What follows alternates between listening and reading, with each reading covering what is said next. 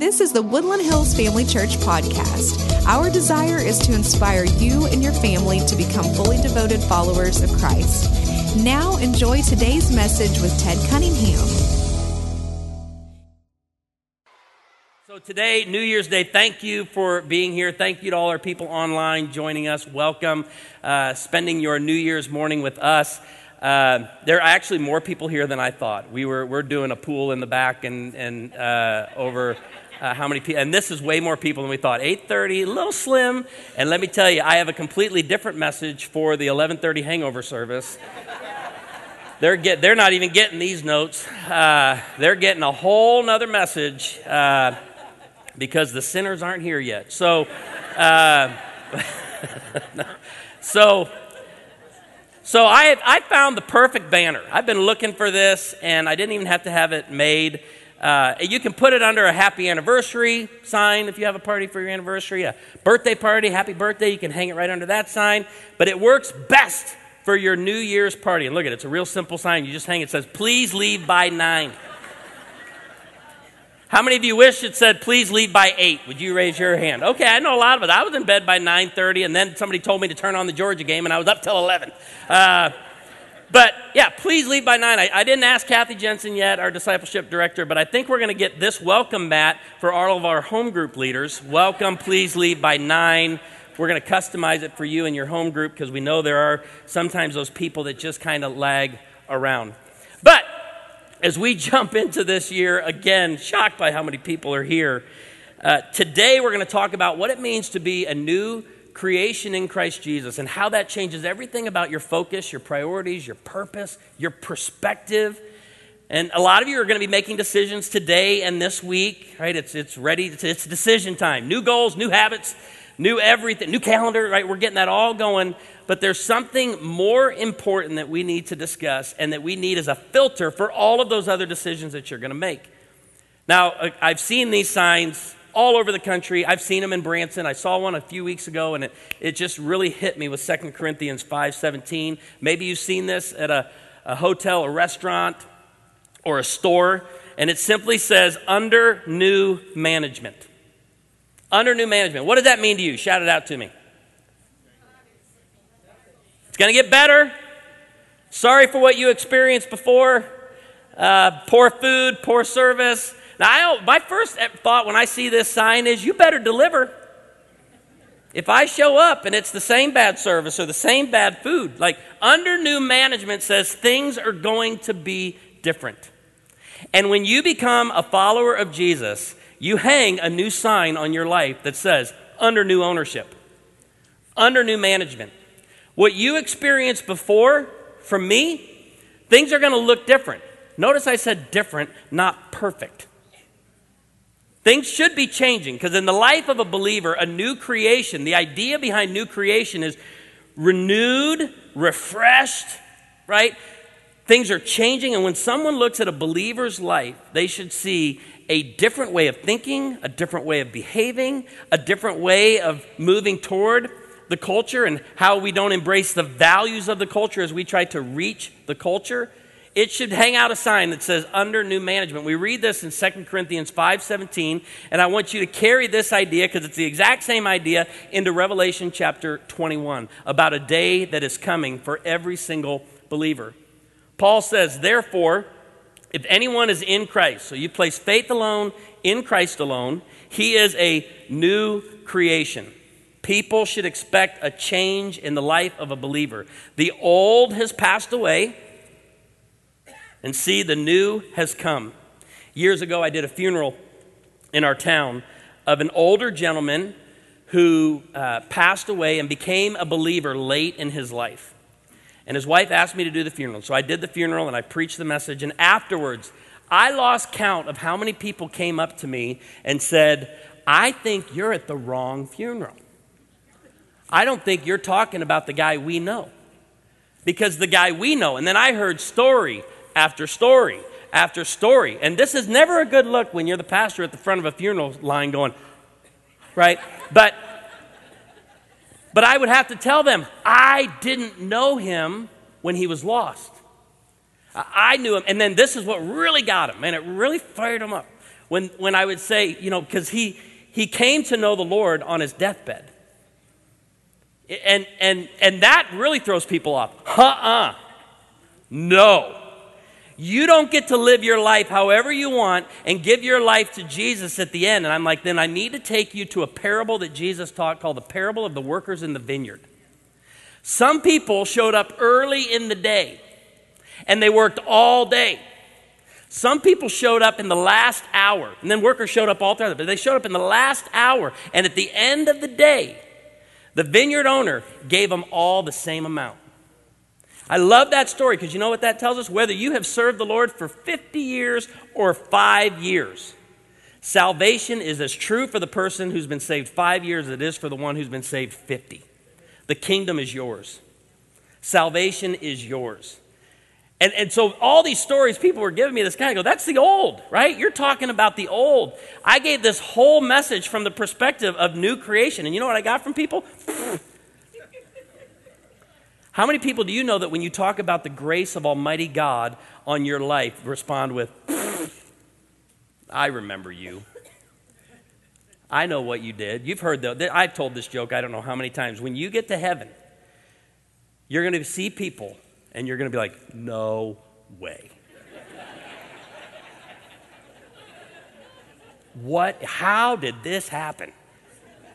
And there's going to be a lot of people who see you and go, no way. And you get to say the one name, and that's the name of Jesus. The name that is above every name. And this is this idea of this new creation. The old has passed away, and see, the new has come. Now, this day in particular, people are doing a lot of thinking, and I'm going to argue, thinking a lot about themselves today. Thinking about the season we just came out. And December was a great. Amy and I were just reflecting last night just how wonderful December was. It was a restful season for us and spending time with family. And I always love the week between Christmas and New Year's where we're sitting around going, what is today? Is this Tuesday? No, it's Thursday. Is it? It's Thursday already. Yesterday, I'm like, what is today? She goes, church is tomorrow. Today is Saturday. But here's what people are doing today. These are like, if you Google search like resolutions for the new year, number one, diet and exercise. And that's important. We all could eat fewer calories in January, and all God's people said. Okay. Budget. We all could spend a few less dollars, and all God's people said. We spent quite a bit in the month of December. Oh, this is a big one. Some of you are so excited. You got the calendar out today. You got your schedule out. This is my wife. My wife's birthday is on December 30th. And she'll tell you she's exhausted with celebration by December 30th. Last night we were in bed, no lie, by 9:30. Oh, I was like, yes, this is great. Let's get a good night's rest. And then the Georgia thing happened. And I said, man, it was a good week. And I was reflecting on the week on my wife's birthday. She got up at 4 a.m. I heard her turn the coffee on. At 4. We're not that old. We're getting up there. But we're not 4 a.m. coffee drinkers. I'm like, what is she doing at 4 a.m.? And some of the how soon do you turn it on, Ron? How soon do you turn the coffee on? Oh, 6? We don't drink coffee. Oh, you don't drink coffee? Are you believers? Are you even Christian? See, calling on people in a service doesn't always work. All right, you got that. But we're still going to do it. So I get up at about 5. And there's a pile of trash in our laundry room. I go, what is going on? Amy's got this huge smile on her face. She's like, I am decluttering, which is my wife's love languages. Acts of service and quality time. I told you this means I serve her for long periods of time. And in the middle of that is Marie Kondo from Tidying Up. And she's decluttering. And then I saw on the counter her brand new 2023 planner and all these different colored pens. And she goes, Ted, it's going to be a great day. And how many of you are with my wife? This is going to be a great day. How many of you are going to just still think things should just be kind of fluid, right? Let's just keep it all going. But there are people getting organized. Some people have said we need to read more. I would say for some of our church family, you just need to start reading all together. Turn off Netflix and maybe pick up a book, okay? And then this one cracked me up. You don't see this on a lot of lists, but it was on the top 5 list. Take more time off. And again, there are some members of our church who do not need to do that. Your number 5 should be work more. Does all of this matter? Yeah. I asked that wrong. We share kindred spirits, I can tell you that. Yes, I've said there, forget the calendar. Let's just keep living life, and let's eat like we ate last week, and I don't care about the budget. Well, the bank will let us know when we're done spending. Okay, so whoever just yelled, yeah, I'm with you, but it doesn't matter the most. And it matters, but there's something that matters more, and it's like a filter for your life. Every decision that you make needs to go through this. Right? You need this filter and go, okay, we're going to talk about our physical health. We're going to talk about our finances, talk about getting organized. But I got to tell you, your calendar and your budget, your money, they're temporal. They're temporal. And a very important question to ask this time of year especially, and not just all through the year, every day. It'll create more unity in your marriage. It'll resolve and reconcile relationships like you just wouldn't believe. Before you get into an argument or a fight, just ask this question: what will this matter in eternity? Because you and I get so focused on the temporal, we've got to readjust ourselves to the eternal.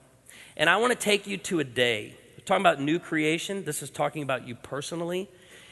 If you are not a new creation in Christ Jesus, you've never placed faith alone in Christ alone, you will not participate in what this text is speaking of.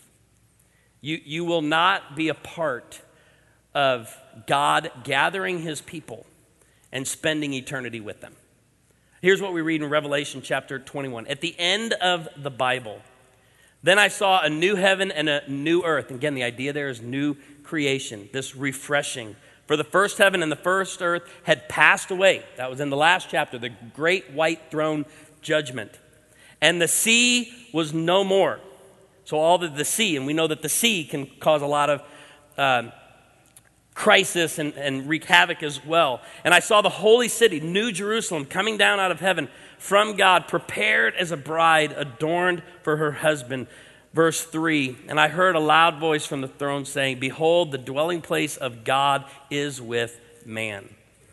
He will dwell with them, and they will be his people, and God himself will be with them as their God. Randy Alcorn, speaking of this passage right here, says this, and it's simple but beautiful. If you know Jesus, and you've trusted Jesus as your Savior, and he is your Savior in your life, the great reunion awaits you. And it should change everything about your decisions today. It should change everything about your life. God will live with you and your spiritual family forever. And watch what happens in verse 4 and 5. He will wipe away every tear from their eyes, and death shall be no more. Neither shall there be mourning, nor crying, nor pain. There's not going to be hunger or thirst. Poverty, no more. Not anymore. For the former things have passed away. And he who was seated on the throne said, behold, I am making all things new. Also he said, write this down, for these words are trustworthy and true. There is a day where Jesus is going to make everything right. Every wrong will be made right. Every injustice will go away. There will be no more death, no more mourning. And some of you, after the first service, and before the first service, I was having people come up to me and go, hey, on this day in January, or this day in February, I'm meeting with this doctor or this specialist. And would you pray for me? And I say, make sure you write it down so the whole church can pray for you. Yes, we will pray for you. Let me tell you, whatever you're going through medically right now, whatever pain you're going through, whatever loss you're experiencing, whatever mourning that you're going through, process all of that pain through that which is true and eternal.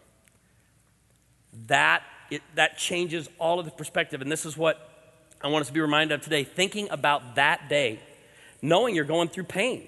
You're crying now. There are many tears, yes.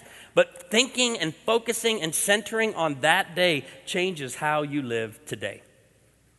I woke up reading this text. I've been reading this text for a couple of months. And, I don't know what your first thought is when you wake up. It's crazy sometimes what we wake up to thinking. And if you're new to our church, I grew up Baptist, which means if you want to get into hymn trivia with me, I got it. I can nail hymns. I got hymns. All but the third verse. I got the first, the second, and the last verse. I have no third verses down. And I was reading Revelation 21, 1 through 5, focusing on that day and thinking about that day. And then this hymn popped in my mind. There is coming a day when no heartache shall come. No more clouds in the sky, no more tears to dim the eye. All is peace forevermore on that happy golden shore. What a day, glorious day that will be. What a day that will be when my Jesus I shall see, and I look upon his face, the one who saved me by his grace. When he takes me by the hand and leads me through the promised land, what a day, glorious day that will be. There'll be no more sorrow, no more burdens to bear, no more sickness, no pain, no more parting over there. And forever I will be with the one who died for me. There's coming a day where you're going to be reunited with all of those loved ones who knew Jesus and all of those friends who knew Jesus. But understand, even more than that, you'll be reunited with the one, united with the one who died for you. What a day, glorious day that will be. Everything should be measured with this eternal perspective. Everything changes when we start thinking about Christ and that day. And I want to talk about 4 ways that Christ changes us as we think about this day that is coming. Number 1, it changes my focus. And I hope your focus is recentered, recalibrated today as we head into the new year. In Colossians, Paul is going to address really false teachers. False teachers were getting the people to focus on the temporal. And you can still get this in the church today. You can still get this in preaching and teaching today. Pastors and teachers who are just all about, hey, let's get you to have just the perfect life here on earth. And you need to know at this church, we know that doesn't exist. That's not what we're going after. When we talk money, which we talk about as a church, when we talk budgeting, when we talk about calendars and time and all of that, we have to keep in mind that the only 2 things that are eternal are the Word of God and people. And we invest in those and we make decisions based on those. And he's going to address these false teachers who are getting people to think in temporal terms. If then you have been raised with Christ, you're a believer in Christ Jesus, a new creation, seek the things that are above. You shouldn't be seeking your wisdom. You're asking God. You want God's wisdom, where Christ is seated at the right hand of God. Set your minds on things that are above, not on things that are on earth. And I think hymn writers really got this. Hymn writers understood this, and you've heard the expression, don't be so heavenly minded that you're no earthly good. But a hymn writer, boy, kept one eye on heaven and kept one eye here on earth. And everything was brought into focus, and everything made sense through that lens. This idea of seeking the things that are above, this is a continual discipline. As we get in our series in Ecclesiastes to chapter 7, we're going to look at the house of mourning. And in the house of mourning, people begin to focus on eternity. Right? God has set eternity in the hearts of men. And death is the destiny of every man, and the living should take this to heart. Well, let me tell you, we shouldn't just be thinking about eternal perspective at a funeral. It should be something that marks each and every day of our lives. And we ask, does this really matter? It's why one pastor puts it this way. Those of you who are into building the kingdom, and you're all about your work for God, keep in mind, one of the greatest things you can do for the kingdom isn't something you do, but someone you raise. Focusing on even our parenting. I'm not going to be a parent much longer. I won't be parenting much longer. I'll still be a parent of Corinne and Carson, but I'm entering into a new season and a new stage. That even I would take these next months before my son goes off to college and parent with an eternal perspective. That's hard because I know parents are like, oh, if you had a 1-year-old, I'd like to hear you preach this. Because there's going to be parents that go home, the baby's screaming, how will this matter in eternity? I get how this focus, but this is where our focus needs to be. It's a continual discipline on that day that changes everything about our life today. So whatever suffering you may be going to. Number 2, Christ changes not just my focus, but my perspective. Paul said, for I consider that the suffering of this present time, it's not even worthy comparing to what we just read about in Revelation 21. It's not even worth comparing with the glory that is going to be revealed to us. I can't live today with my focus on what's going on around me. I need to go through what I'm going through, but with my focus on the one who will make all things right and make all things new. It'll change the way you enter the doctor's office.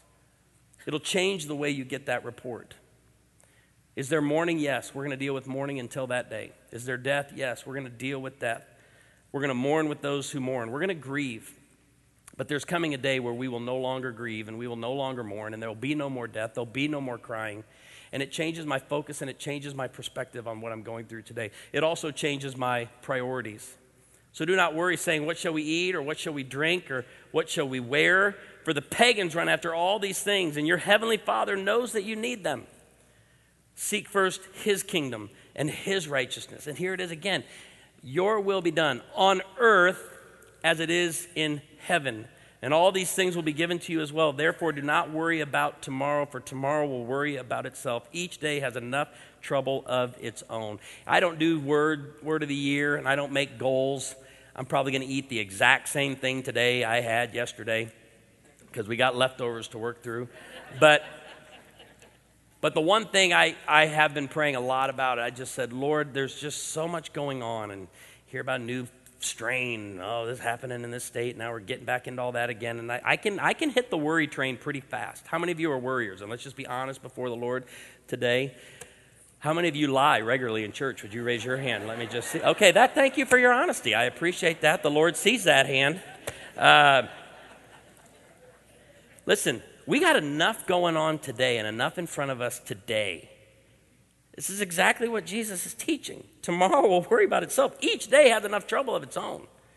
You prioritize the kingdom today, have that eternal perspective today, focus on things above today, ask how will this matter a month from now, 2 months from now, how will this matter in eternity, and pursue the kingdom. And I've said, Lord, every time I start to worry, I know what it is.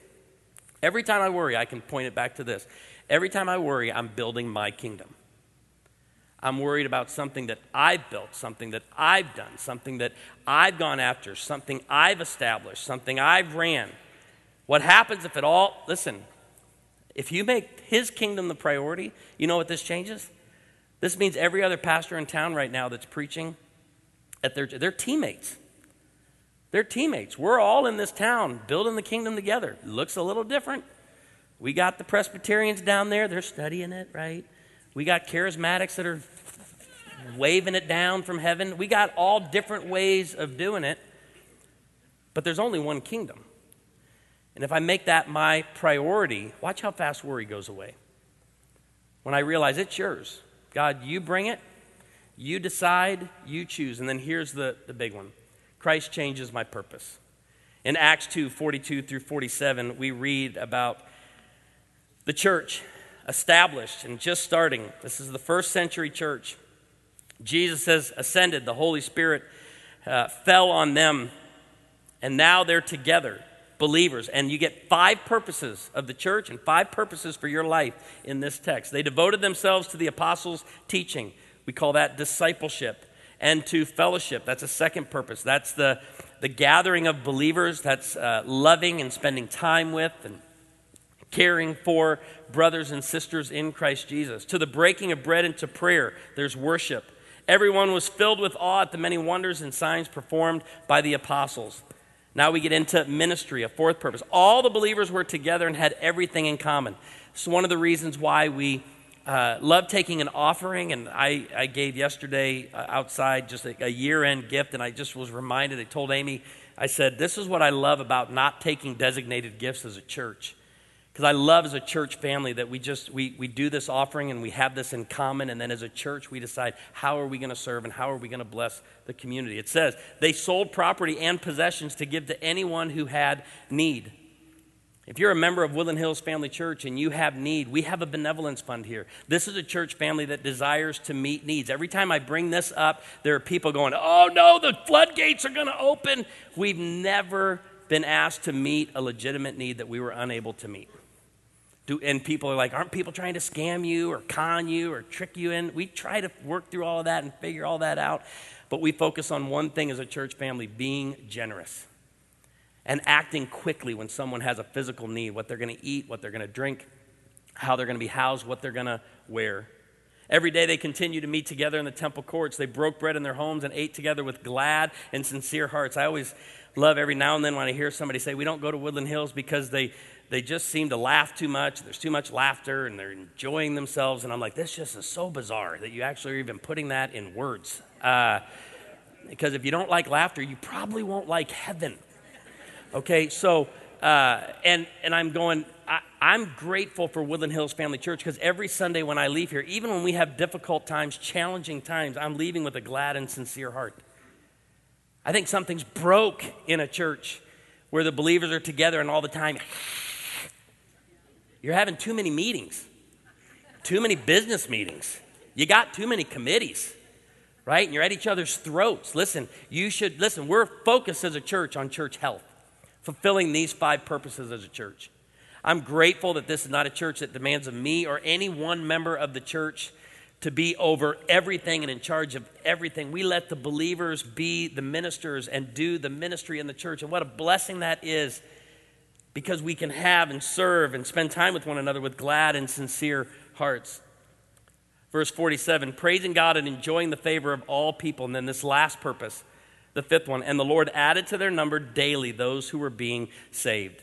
At our church, I know we talked to you about service times and changing to try to accommodate growth.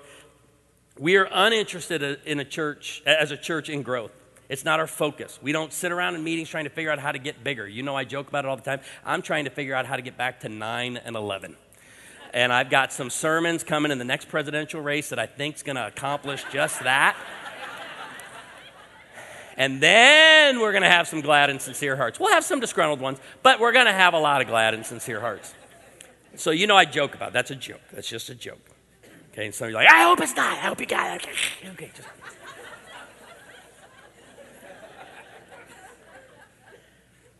But we don't sit around going, how can we get bigger? How can we get bigger? We're like, are we healthy? Let's be healthy. And that's exactly what we should be doing individually in this season and in this first week of the year. Because we're all talking about getting healthy, but have you considered the 5 purposes for your life and for this church family in your priorities and in your purpose? Let's look at them real quick, and we'll just give you some practical ways. Worship. Some of you here have never placed faith in Jesus, that today would be the day you believe upon his name. Place faith alone in Christ alone. Confess Jesus as Lord. Believe in your heart that he has been raised from the dead, that you would be saved.